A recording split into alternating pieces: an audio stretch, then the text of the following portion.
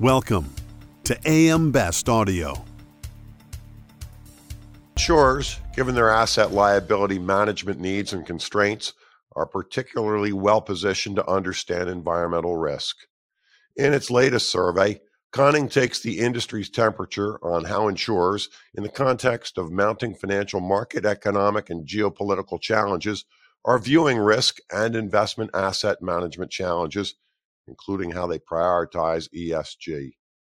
I'm John Weber for AM Best TV, and my guests today are Matt Riley, Managing Director, Head of Insurance Solutions at Conning, and Scott Hawkins, Managing Director, Head of Insurance Research at Conning. And Scott, let's start with you today. Tell us a little bit about the survey. I'm happy to, John. As you know, Conning's core business is helping insurers improve their investment returns and increase profitability. And a key factor in that is understanding how our clients see their business environment. And one way we do that is by surveying the industry. Now, last year we focused on ESG, that's environmental, social, and governance issues. But with last year's economic and political turmoil, we expanded the scope this year to gain a broader understanding of how our clients and insurers are viewing the broader risk environment. And Matt, what were some of the findings? Yeah, thanks for having us, John. So what we learned was not too surprising. Risk management and sustainability continue to grow both in terms of importance and the complexity that insurers are approaching them with. Many firms acknowledge that their firms are learning as they go and expect to invest more in these efforts to improve their overall risk management and risk measuring capabilities and techniques. There's definitely some concerns for insurers in this environment, and some of those were meaningfully elevated from the last time we did this survey. However, insurers are trying to be risk aware in this environment and not risk averse. There doesn't seem to be a one size fits all that everybody's applying, and most likely insurers are going to need to have to think about their own needs and develop unique solutions that really work with either internal capabilities or partners to thoughtfully develop something that's going to work for their specific businesses. Now, inflation was the top investment concern, hardly a surprise. It was the headline of the year. Where was inflation, however, in last year's survey? Yeah. So inflation was peaking its head when we were going through the survey last year. And so it's actually taken home the honors 2 years in a row. The concern level, though, definitely did increase from the prior year. And unsurprisingly, property and casualty respondents seem to be more concerned with it than their life and health counterparts, which makes sense given the impact that inflation can have on their liabilities. Unsurprisingly as well, market volatility, given the environment of 2022, saw a large increase from the prior year and was the second highest concern among market participants. Now, Matt, I was particularly struck by one of the findings that 64% of companies responded that their risk tolerance will increase in the next year. Did that surprise you too? And what's driving that? Yeah.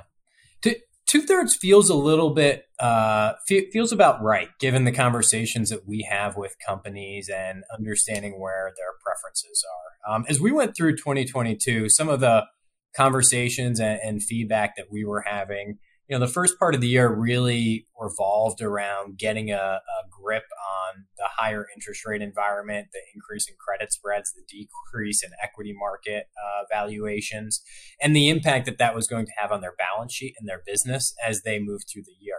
As we moved into the latter half of the year, insurers started to think about looking at their risk budgets a little bit more, thinking about new ways to deploy money, and were a little bit less concerned than they maybe were earlier in the year with the risks they currently had on their books, and maybe more interested in looking at new opportunities.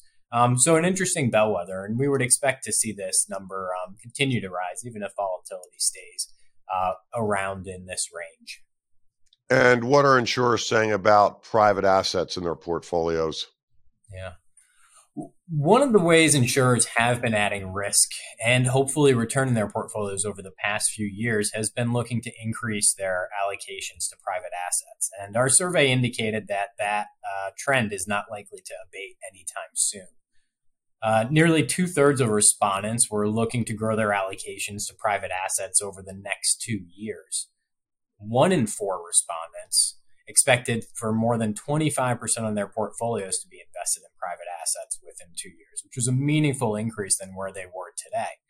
Now, there were concerns that participant respondents highlighted in terms of executing on a private market strategy. Those included sourcing private assets. How are you finding them? Managing the liquidity of the overall enterprise relative to owning less liquid investments. And then finally, receiving board and management approval. Those are highlighted as some of the most notable challenges as insurers look to increase these allocations.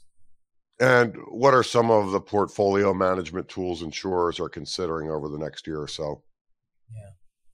For insurers who are looking to increase their risk tolerance, it made sense that most of them were citing that they needed ways to manage and measure the investment risk that they were undertaking.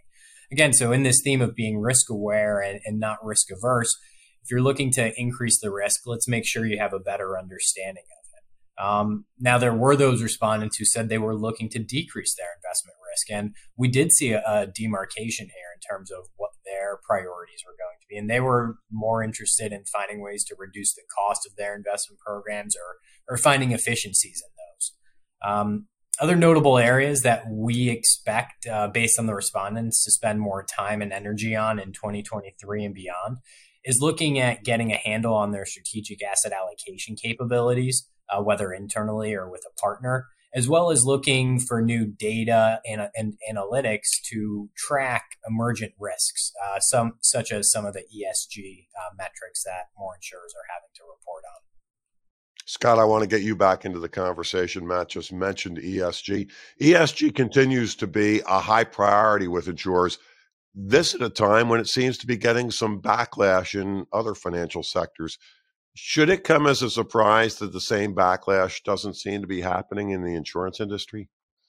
Well, at first glance, it might seem surprising. However, when you think about it, insurers are facing multiple stakeholder pressures to really engage even more fully with ESG issues.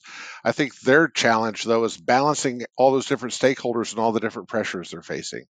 For example, our survey found that insurers were reporting that brokers and agents, along with lenders and bondholders, were becoming more influential in keeping ESG as a key issue facing insurers, whereas clients and corporate stakeholders were becoming a little less influential. Now, the increase may be because those particular groups are increasing their own requests for what insurers are doing about ESG, looking for more reporting on that aspect. And that's really the flip side of what we found out from the insurers. We found the insurers themselves were actually increasing their requests for their vendors to meet and report on their ESG standards as they're evaluating the relationships they want to continue. So, Scott, what's the takeaway on this year's survey? The big takeaway from this survey is that even in today's environment in 2023, both risk management and ESG remains vital to successfully running an insurance company. However, in today's environment, the responses that management teams need to put in place are growing in both importance and complexity. I think that's the big takeaway. Scott, Matt, so glad you could join us today. Our pleasure. Thank you, John. That was Matt Riley, Managing Director, Head of Insurance Solutions at Conning, and Scott Hawkins, Managing Director, Head of Insurance Research at Conning. And I'm John Weber for AM Best TV.